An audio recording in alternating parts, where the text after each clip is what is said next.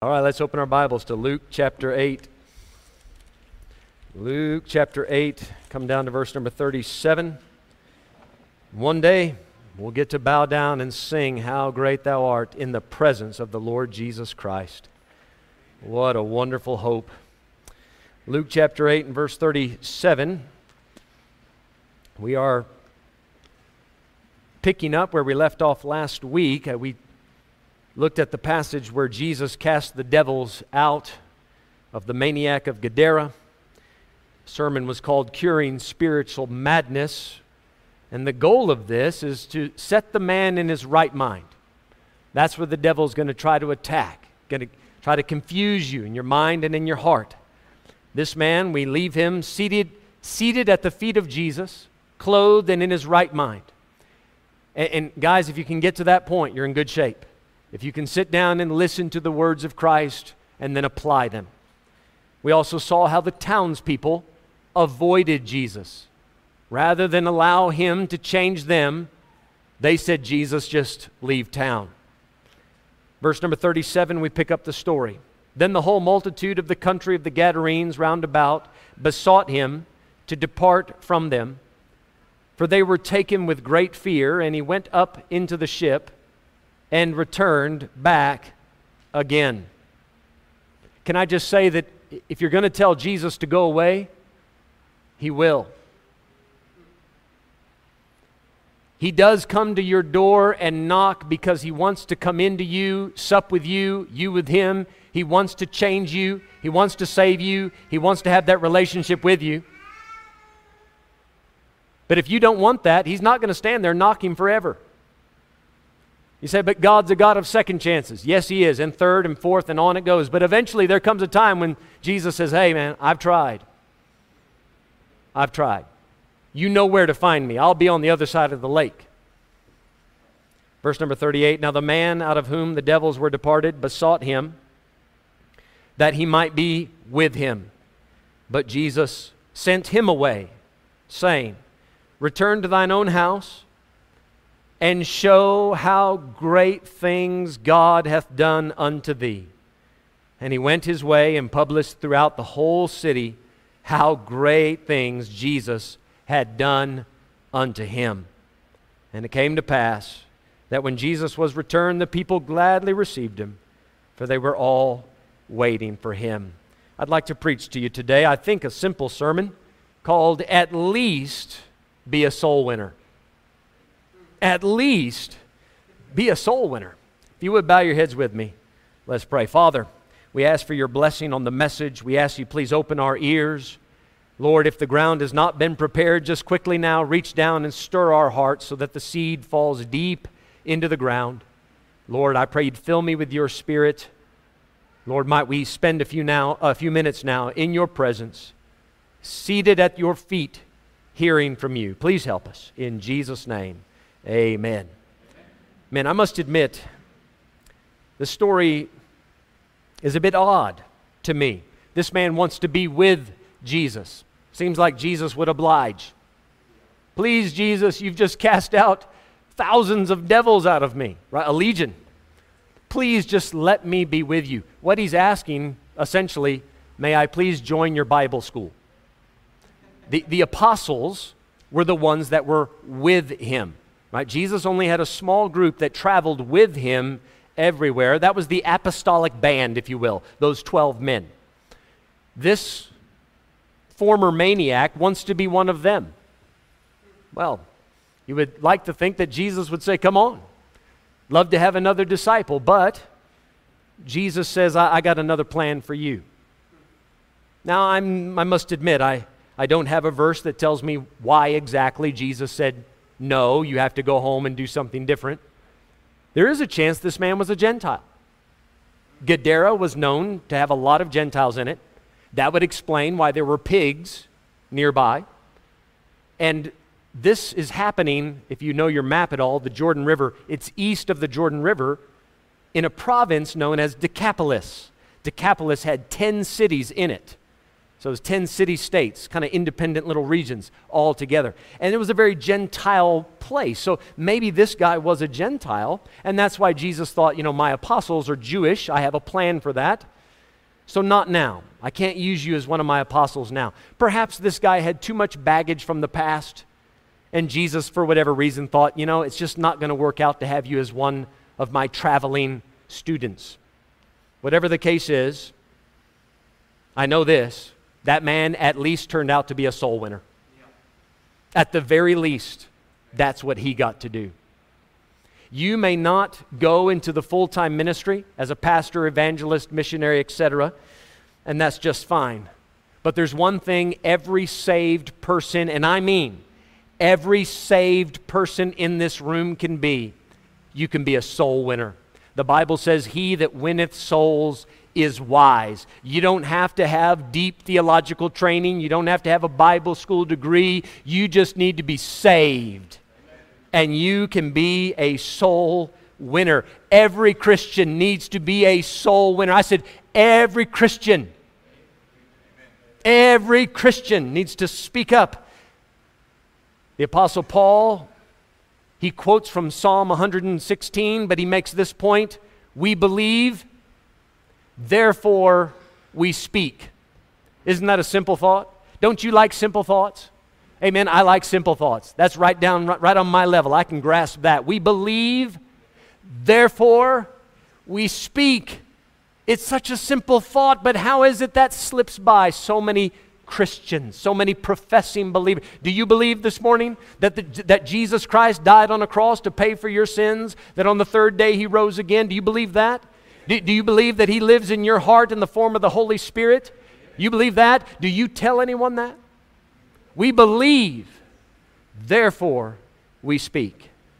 Now this passage, in order for it to make sense to you, in order for you to grasp it properly, you need to get your head wrapped around one main thought from verse 39. Return to thine own house and show how great things God hath done. Do you see that? Go tell them about the great things God hath done. You look at the end of the verse. The whole city, how great things Jesus had done. Now, guys, we could be here a while talking about how great he is, yes? That's why I purposely had Armand slip that song in there at the end, How Great Thou Art. And we can talk about the creation that is great. We can talk about things like God parting the Red Sea and making the sun and moon stand still. There's a long list of things that are just great and awesome about our God. But notice in the verse, he says, show how great things God hath done unto thee. At the end of the verse, how great things Jesus had done unto him.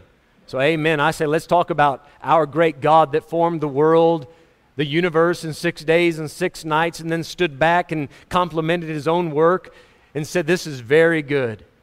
A God that can bring his people out from hundreds of years of bondage, parting a Red Sea. That's impressive. I mean, we can talk about those things, and that's great, but what about you? What great thing has Jesus Christ done unto you? The Bible says, go home, return to thine own house, and show how great things he hath done. So in the passage, I think there's a few great things we need to talk about. Your life is going to be always a little different than mine and anybody else's, but there's going to be some things we all have in common. If you have met the Lord Jesus Christ as your Savior, then all of us are going to agree on these things here this morning. First of all, I want to talk about the great compassion. The great compassion that Jesus had unto this man. And might I say, unto this man. The Bible says in the book of Psalms, this poor man cried, and the Lord heard him and saved him out of all of his troubles. And praise God, I'm glad to say it's good to be saved. Been saved over 26 years, and it's just getting better as the days go on. And I've not even yet to begin to get to the bottom of how great my Savior is. I love talking about what he's done for me.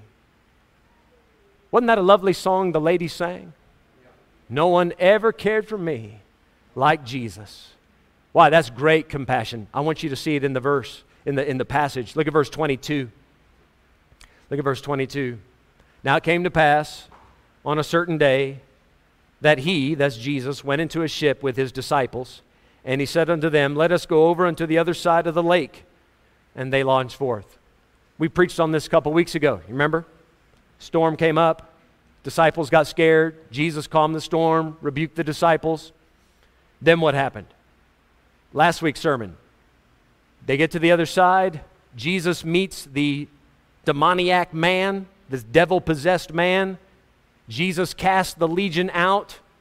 Then what happens? The people say, leave. You know what Jesus does? Okay, see you guys later. Verse 37. The whole multitude says go, and at the end of verse 37, he went up into the ship and returned back again. You know, eventually, that man who had that great help from Jesus, it must have dawned on him.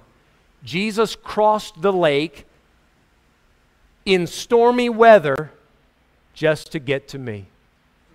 Do you understand that? Jesus went across the lake, healed that man, cast the devils out, and then went back to the other side of the lake. He had one thing to do, just help that man that no one else cared about, no one else could help. Jesus went all that distance, went through all that trouble just to help that man.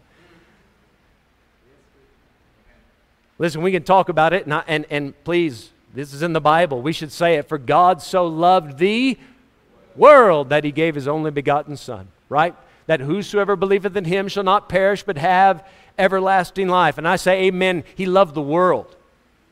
The Bible says, but God commendeth his love toward us, in that while we were yet sinners, Christ died for us, right? Amen. We can talk about it in the corporate sense. Jesus died for the sins of the world.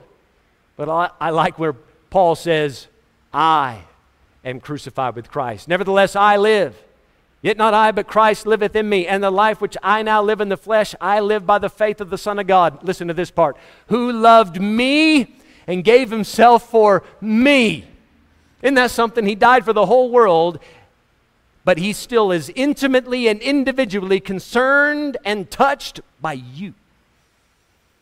Say, well, I'm just, one of many. I'm just a small cog in the big machine. Yes, but you're important to him. Here is the offscouring, the throwaways of society. Who would think to help this demoniac man? Jesus. He'd crossed the lake in a horrible storm just to come looking for him. How far did he have to go in your life to find you? You say, well, he came down, he died on the cross, and amen, I like preaching about the cross. But it didn't stop there. If Jesus had only died on the cross, rose again the third day, and stopped there, the message would have never came to you. You know what he did? After Jesus went back down, or went back to heaven, he sent the Holy Spirit down, and we have nicknamed him the bloodhound of heaven. Because he's sniffing around on every sinner's trail. He's come to seek and to save. He's looking for you, sinner. If you're here today and you've never been saved, if you've never personally met Jesus, maybe a sermon like this sounds strange and we sing about how great thou art, and you see some people get a little emotional. It's because Jesus has done some great things unto me and unto her and unto him, and we get it. We've had this moment, and we got something to talk about. The Holy Spirit tracked me down. Don't you remember that parable? There might be 99 that don't need repentance, but that one sheep that's gone astray. We sing a song like the prodigal son. I wandered in darkness, but the good shepherd sought through the heat and the cold. The 99 he left in the fold to save this lost sheep who was hungry and cold. So I think I'll go home and eat with the Father. The table is spread, he's waiting for me, and I can see the Father coming down to greet me. And I'm willing to be, oh please let me be, a servant for thee. He left the 99 to come look for you, you sinner. You say, I struggle to believe that anyone could love me that much. Friend, you're just going to have to believe it. Just accept it. That's what it is. Jesus didn't cross a lake for you. He came down from the right hand of God to this world that didn't believe in Him, that wanted to reject Him, and He still suffered all that stuff. A man of sorrows, acquainted with the grief. We esteemed Him stricken, smitten of God, and afflicted. And He said, I still love you. I'll still die for you. And then I'll send the Holy Spirit to track you down. 26 and a half years ago, a man knocked on my door on a Tuesday evening, gave me a gospel tract and said, sir, if you died today, are you 100% sure you'd go to heaven? I didn't have a good answer for that. We talked for a while. I showed up at his church the next Sunday, heard the gospel clearly for the first time in my life. My wife came home the next day after work on a Monday afternoon, knelt down by our bedside and asked the Lord Jesus Christ to save her. It took me 2 months to unlearn all the things that religion had taught me all my life growing up. But then the 3rd of August, 1996, I went to that man's house, knelt down in the middle of his living room, and gave my heart to the Lord Jesus Christ. In that time we had with that pastor, I came to learn the reason he knocked on my door on a Tuesday night was because he was going through a horrible divorce. His wife had run off with another man, took their son with him. And my pastor's heart was so broken that he didn't know what to do to keep his mind off of his problems. And God said, Freddie, go knock on doors, go hand out tracts, go preach the gospel to people, do it all day and all night. Just keep your heart and mind on the things of God. Go look for sinners. Don't think about your wife. Go look for sinners. That's why he ended up on my doorstep on a Tuesday afternoon. Now listen, I'm not saying that God broke up that marriage to save me. I'm saying God used that unfortunate circumstance. In the midst of that man's pain, God said, I can do 2 things at once. I'm going to get this pastor through it, but there's a struggling sinner down there that needs some help. And the Holy Spirit moves on my pastor's heart to come and knock on my door. Why? Because that pastor knew what a difference Jesus had made in his life. He said, I want that same difference to happen in somebody else's life. I'm so glad that when I was not looking for God, God was looking for me. And now I want to tell the world about somebody that truly does care. So there's a great compassion. And I'm sure this man realized that. At some point he must have realized that guy, that Jesus, came across the lake just to save me. But this brought about something. That great compassion brought about, point 2, there was a great change in this man's life. A great change. Listen. I said listen, and now I hear a phone. Is that a phone or the ice cream man? What a nice little disruption in the middle of the sermon. If I see any of you run out the door for an ice cream now, come on now. I said there was a great compassion that led to a great change. Now you think about this man's life. What didn't change? What did not change for this formerly possessed man? Everything about his life changed. His world got turned upside down. And I'll tell you, that's exactly my testimony as well. After I met Jesus, nothing was the same. And it wasn't just things on the outside. I'm talking about at the deepest, most intimate level of me, deep in here in the heart, nothing ever has remained the same. It's all been different since Jesus came in. Can I just speak to the young folks in here just for a moment? You younger kids, maybe 10, 11, 12, 15, somewhere in there, just listen here for a moment. Maybe you're being raised in a Christian home, and you get saved young, and you think, well, I don't have that testimony of living in sin for 20 years, 30 years, and then seeing this great, massive change in my life. Please don't think that your testimony is somehow weak because you didn't have to go through all the pig slop of sin to get back to the Father's house.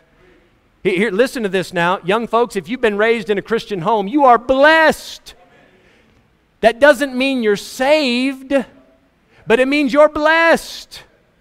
And you need to thank God for that. And maybe you can say, well, I haven't changed that much, but you step out into the world, you're going to be different. You're going to be different. You're going to look around and go, why is the world doing all these things in my home and in my church and in my environment, my sphere? Things don't go on like that.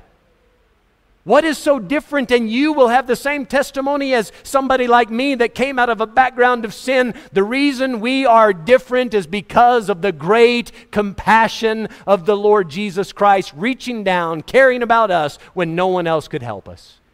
That's the same story we all tell.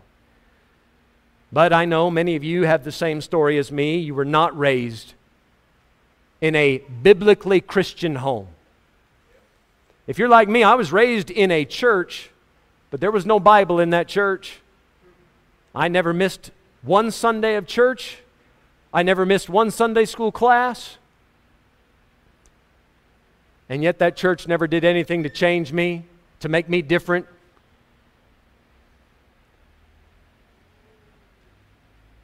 My life was so full of sin. By the time I was 20, listen, I'm not comfortable telling you all the bad stuff. Would you accept it this morning if I just said this? My life was full of church and full of sin at the same time. Do you know that's the story for a lot of people this morning? Full of church and full of sin at the same time. Because maybe you've met the church, but you haven't met the Lord Jesus Christ. You got to recognize that difference. I'm so glad that my kids never met the old me. I'm so glad. I'm so glad that you, church, you never met the old me. Whoo, you don't want to meet the old me. After I got saved, listen, I cussed so much that after I got saved, for 2 months, I was preaching the gospel to people and putting cuss words into the verses that I was quoting because I didn't know how to talk without a cuss word. Aren't you glad Jesus changed that part? That'd be a little bit weird, wouldn't it? It just sounded normal to me. I never fell into addictions, praise God. But I was living a completely useless life. You know what I did? I went from achievement to achievement. I was fairly successful for a young man. But no matter what I achieved, it was never enough. No matter what sinful lust I satisfied, no matter how much I scratched that itch, it still itched. Nothing satisfied.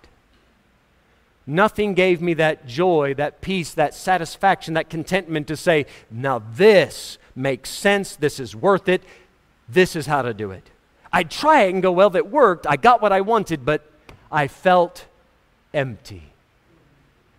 I felt empty. Maybe this sounds right. I sought a flag to follow, a cause for which to stand. I sought a valiant leader who could my love command.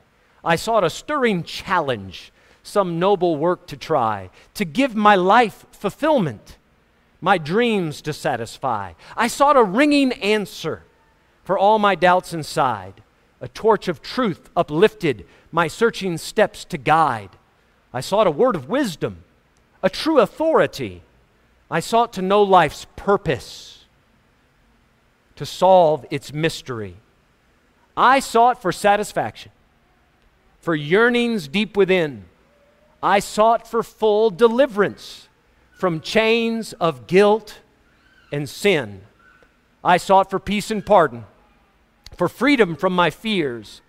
I sought a hope to cling to beyond these passing years. I found them all in Jesus. The life, the truth, the way. Beneath His flag, I'll take my stand and follow Him today. That's my testimony. I went and tried this, I went and tried that, but when I got to Jesus, I said, now I've found it. Not a way, not a good way, not a really interesting way, the truth, and the life. And since I've met Him, friend, I am satisfied. I'm satisfied. Listen now, you can give a dog a bath, and he's still a dog. You know that, right? You say, well, Pastor, you're preaching about change. You can have a really dirty dog and give him a really good bath, and now he's a really clean dog. The dog, his circumstance changed, He's no longer dirty, now he's clean, but he's still a dog. You know what you need? To be born again. You need to become a new creature. If any man be in Christ, he is a new creature. Old things are passed away. Behold, all things become new. Thank God I'm no longer a dog. I'm a sheep. I'm a new creature in Christ. Amen. I don't have that old nature. Let's say that old nature's there, but I don't have that old nature just living by himself. I got a new nature in there. There's still enough dog in me. And my pastor used to say, God leaves just enough fleas in you to remind you that you're a dog. I still have a sinful nature in this body, but praise God, the Lord is my shepherd. He's not a dog herder. He's a sheep herder. He is a shepherd. I'm a new creature with a new nature, and I now have a life worth living. This man, there was great compassion that led to a great change, and that ends up with a great commission. Great commission. He's not going to be an apostle. He's not going to travel the world and set up churches in foreign places. You know what Jesus told him to do? Go home. Go home and tell your family. When you read this in the Gospel of Mark, it says go home and tell your friends. Go home and show your friends and family, look what Jesus did. You know why you start with them? They know you the best. They know the old you. They know all those things that the general public doesn't. And when that man, can you imagine how that was when that guy walked in the door of his mom and dad? Said, hey mom, dad, Kharamat Yalla. What? Is that my boy? You got a haircut and you're wearing clothes and is that my son? I mean, they must have been dumbfounded as to what happened. That's the same thing that happened after I got saved. I called my dad, and all I could do is talk about the Lord and the Bible. He says, son, what got into you? Thank you for asking. That'd be the Spirit of God. People start to wonder what made that change. Go home and tell your friends and family. Now, it says your home, right? Friends and family. It says in verse 39, he published throughout that whole city. He went home to friends and family, and then he went from door to door, from market to market, from group to group, saying, hey guys, you guys remember me? I was that one living in the graveyard. That was me. But now everything is different. And he would tell that story. How many times do you think he told that story? Over, not hundreds, thousands of times. This is why I'm no longer living in the graveyards naked, and this is why God's changed me. You read this in Mark, it says he not only went to a city, he went to all of Decapolis. He went to 10 cities. Jesus just said, go home and tell your friends and family. But you know, after you've met with Jesus, you just can't keep your mouth shut. You just got to tell everybody. That leper, you remember that leper that got cleansed? Jesus said, don't say anything, don't tell anyone. You know what the Bible says? He went and blazed abroad the matter. I've often thought that the best way to get Christians to witness and to be a soul winner is to tell them not to. Amen. Hey, don't tell anyone. Shh, it's a secret, because we all love to spread gossip. Don't tell anyone, and then we'd run around telling everybody about how to get saved. This man, he went home, friends and family, the whole city, and then thought, who else can I tell? And he went to all 10 city-states within that region of Decapolis. Now listen, Decapolis already had some disciples of Jesus living there. Even before the Sermon on the Mount, there were some people from Decapolis that were followers of Jesus. Not many, but some. Mainly Gentiles there. Mainly Gentiles. Jesus, when he came, he told his apostles, go not into the way of the Gentiles. While Jesus was on the earth, he was primarily focused at preaching to the lost sheep of the house of Israel. But right after Jesus finished his earthly time, the last thing he said before he went back to heaven, ye shall receive power. After that the Holy Ghost is come upon you, and ye shall be witnesses unto me. That's the initial evidence of the Holy Ghost. It's not tongues, it's telling people about how to get saved. That's how you know a man is filled with the Spirit of God. He can't stay quiet about Jesus. He wants to tell everybody how his sins can be washed away. What'd they say? Go to Jerusalem. Judea, Samaria, to the uttermost part of the earth. The plan was, at this time, Jesus says, I'm dealing with the Jews.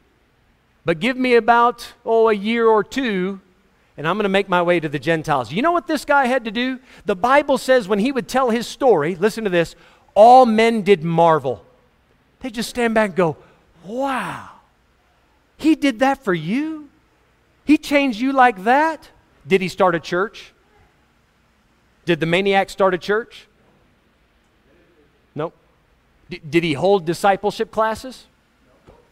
You know what he did? This was just the least you can do. He just went around saying, this is how I got saved. You know what he's doing? Planting seeds. He's preparing the ground, because about 2 years after he is finished, the apostles are going to come into that area and start explaining the gospel and explaining the New Testament faith to all of those people and set up churches. And that is exactly what happened in the book of Acts. But Jesus put this guy out in the field sowing some seeds to prepare the way for the next group to come and reap a harvest. Watch this. Take your Bible, come to John chapter 4. You know why we don't see a lot of people saved in Potch? There's not just one answer to this, but I'll tell you one of the answers. There hasn't been enough sowing of the seed. Amen. There hasn't been enough sowing of the seed. How is it in a church? Listen, this town has over 140 churches in it. Did you know that? When you count in the location, over 140 churches. How can we find one Potchonian that has not heard the gospel? How can that? I mean, literally, logically, how is that possible? And yet every time we go out, whether it's a Saturday, Thursday, or any other day, you can pretty much bump into somebody that has never had the gospel explained to them. How is that? John chapter 4, is that where I have you? Look at verse 28. Jesus met the woman at the well in Samaria. You guys remember that story? They have a conversation, and she took a sip of the water of life. Watch what happens when you find out, oh boy, here's the Messiah. This is the Son of God. He just introduced himself to me. Verse 28, and the woman left her water pot and went her way into the city, and saith to the men, come, see a man which told me all things that ever I did. Is not this the Christ? You know what she did? She stopped what she was doing, dropped the water pot. Some of you need to drop your water pot. You're just hanging on to the old life. She dropped the water pot. I've met the Messiah. How can I not tell everybody? And she went back into that city, and one after another, they know what kind of woman she is. She's been with a number of men. They know. And now she's coming back. Here's the Son of God. Here's the Messiah. Bible this, Bible that. Worship God, Spirit and truth. What's gotten into you, sister? Jesus just needed to touch one heart. And that one lady, now she's running back to the city throwing out seeds. And when the disciples come back and they see Jesus talking with her, they said, Master, what's going on? Are you hungry? Were you asking her for food? He said, listen, guys, I have meat to eat that you know not of. He said, I'm not busy preparing lunch. I'm preparing a city to be saved. Verse number 35, say not ye there yet 4 months, and then cometh harvest? Behold, I say unto you, lift up your eyes and look on the fields, for they are white, all ready to harvest. Guys, look up. You know why? There was a bunch of men coming out of the city of Samaria just to meet Jesus, because that woman said, come see a man. She hadn't been to Bible school. She couldn't answer their Bible questions. She knew one thing, that guy Jesus, Son of God. Yep. That's the Messiah. Now come see. And now here comes the harvest. Look what Jesus said in verse 36. And he that reapeth receiveth wages, and gathereth fruit unto life eternal, that both he that soweth and he that reapeth may rejoice together. And herein is that saying true, one soweth and another reapeth. I sent you, talking to the apostles, to reap that whereon ye bestowed no labor. Other men labored, and ye are entered into their labors. For over 1,000 years, the prophets of Israel had been preaching in that area, but they did not see fruit. And now Jesus has shown up, touched the heart of one lady. She's out there bringing people to Christ. And he tells the apostles, now it's time to harvest. We've been working the ground for centuries. Now you guys get to bringing in the sheaves, bringing in the sheaves. That's what it is. You're not going to see the harvest until you've worked the fallow ground, broken it up, plowed the ground, thrown in the seeds.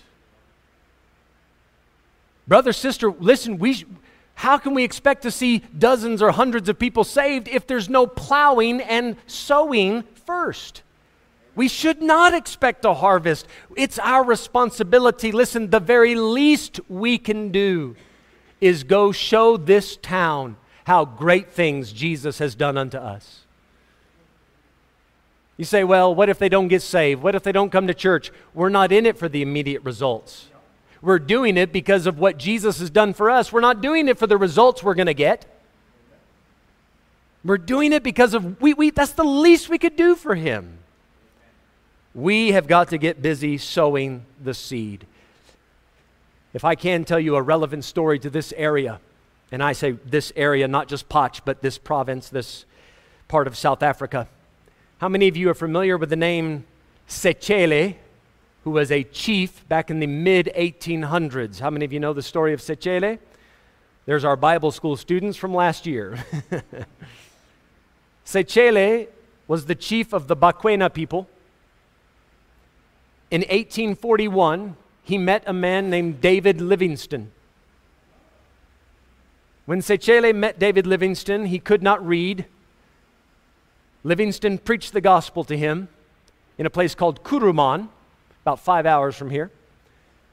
And Sechele was the first and only convert of David Livingstone. The first and only one. He trained Sechele, he taught him how to read. Sechele began to read in the Setswana language, the only book that then existed in the Setswana language. David Livingstone's father-in-law, Robert Moffat, had translated the Bible into Setswana. That was the only book available. He read it, and he read it, and he read it.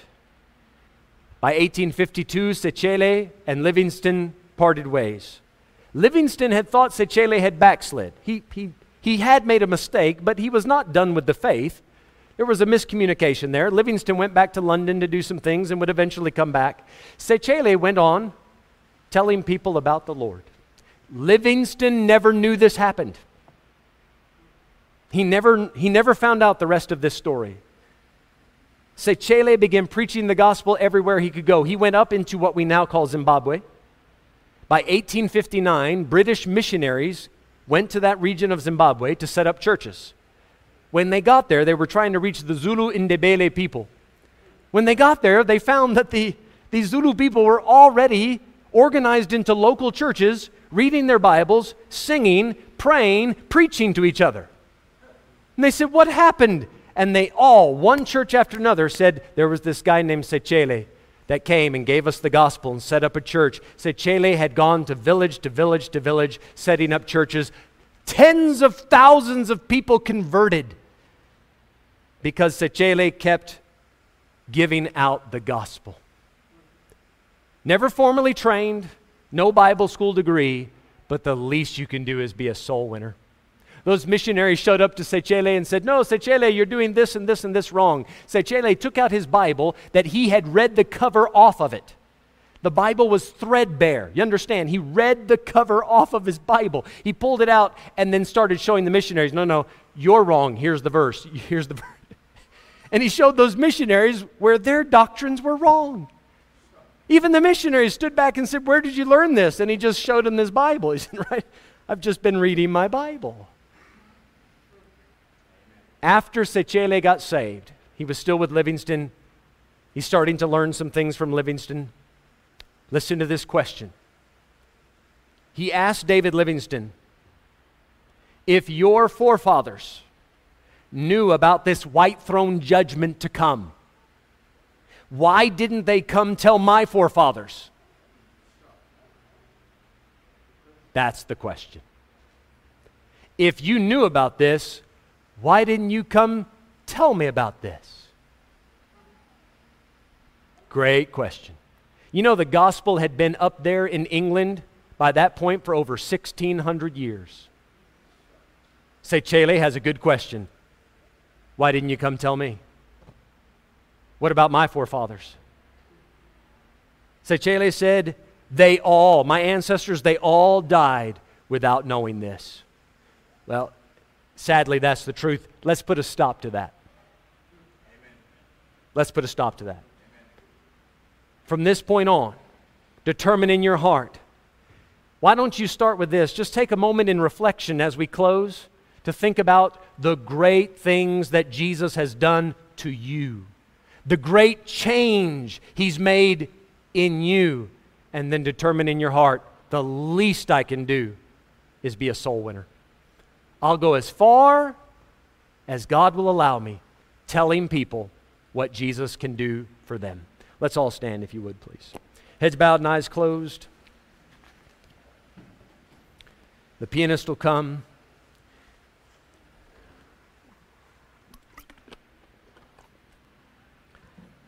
Friend, if you need to come this morning, maybe you need to come and just thank the Lord Jesus Christ for the great things He's done unto you. Come and thank Him for that compassion, for how much He cared about you. Amen. He chased you down, and some of us, we ran for a while. Amen. We ran for a while. You need to come and just say, Lord, thank you. It's hard to believe that you could love somebody like me, but you love me. We love Him because He first loved us. Herein is love. Not that we love God, but that He loved us and sent His Son to be the propitiation for our sins.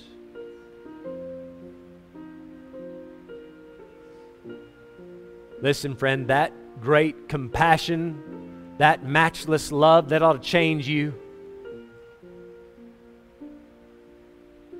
It should turn your world upside down. You should be different. Friend, if you've never been saved, listen, there's a number of people up here because they have been touched by Jesus Christ. They've met Him as their Savior. How about you? If you want to be saved, would you come this way? Come on this direction. We're not going to make a show of it. No one's watching. We'll take you aside quietly, privately. We'll show you from a Bible how Jesus can live in your heart. Would you do that? Come on this way now. Just step out, come this direction. We'd love to help you. I know it's scary. I know. It'll be worth it. It'll be worth it. It's about a 10-meter walk. Best 10 meters of your life.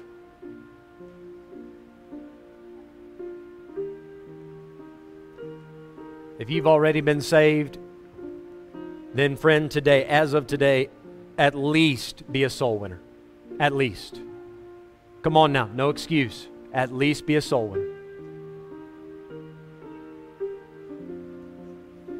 If Jesus could love me that much, how can I stay quiet? How can I not at least try?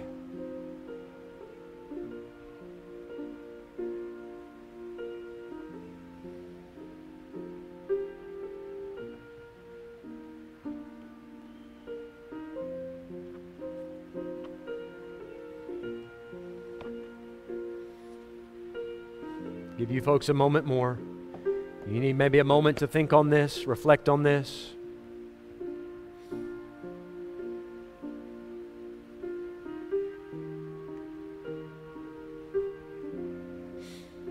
I wonder, have I cared enough for others? Or have I let them die alone? I might have helped a wanderer to the Savior. The seed of precious life I might have sown.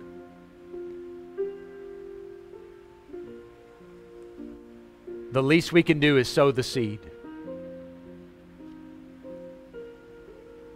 Listen, we can reap the harvest 10 years from now. That's fine. Let's get the gospel out there. Father, Lord, my heart is full this morning. I've been thinking about these great things you've done for me, and Lord, it's hard for me to wrap my head around it. I wanted to stay calm while I preached today, but I couldn't, Lord. It's just, you've been so good. You've been too good. Lord, give us a chance this week to go to our friends, our family, to go to the whole city, the whole province, wherever you let us go. We want to tell people what you've done. Thank you for sending your Son to die for the world, but thank you, Lord, for dying for me. Thank you for loving me. Me, Lord. Thank you. Help us, Lord, to honor our commitments made here today, to at least be a soul winner. We ask this in Jesus' name. Amen. Amen.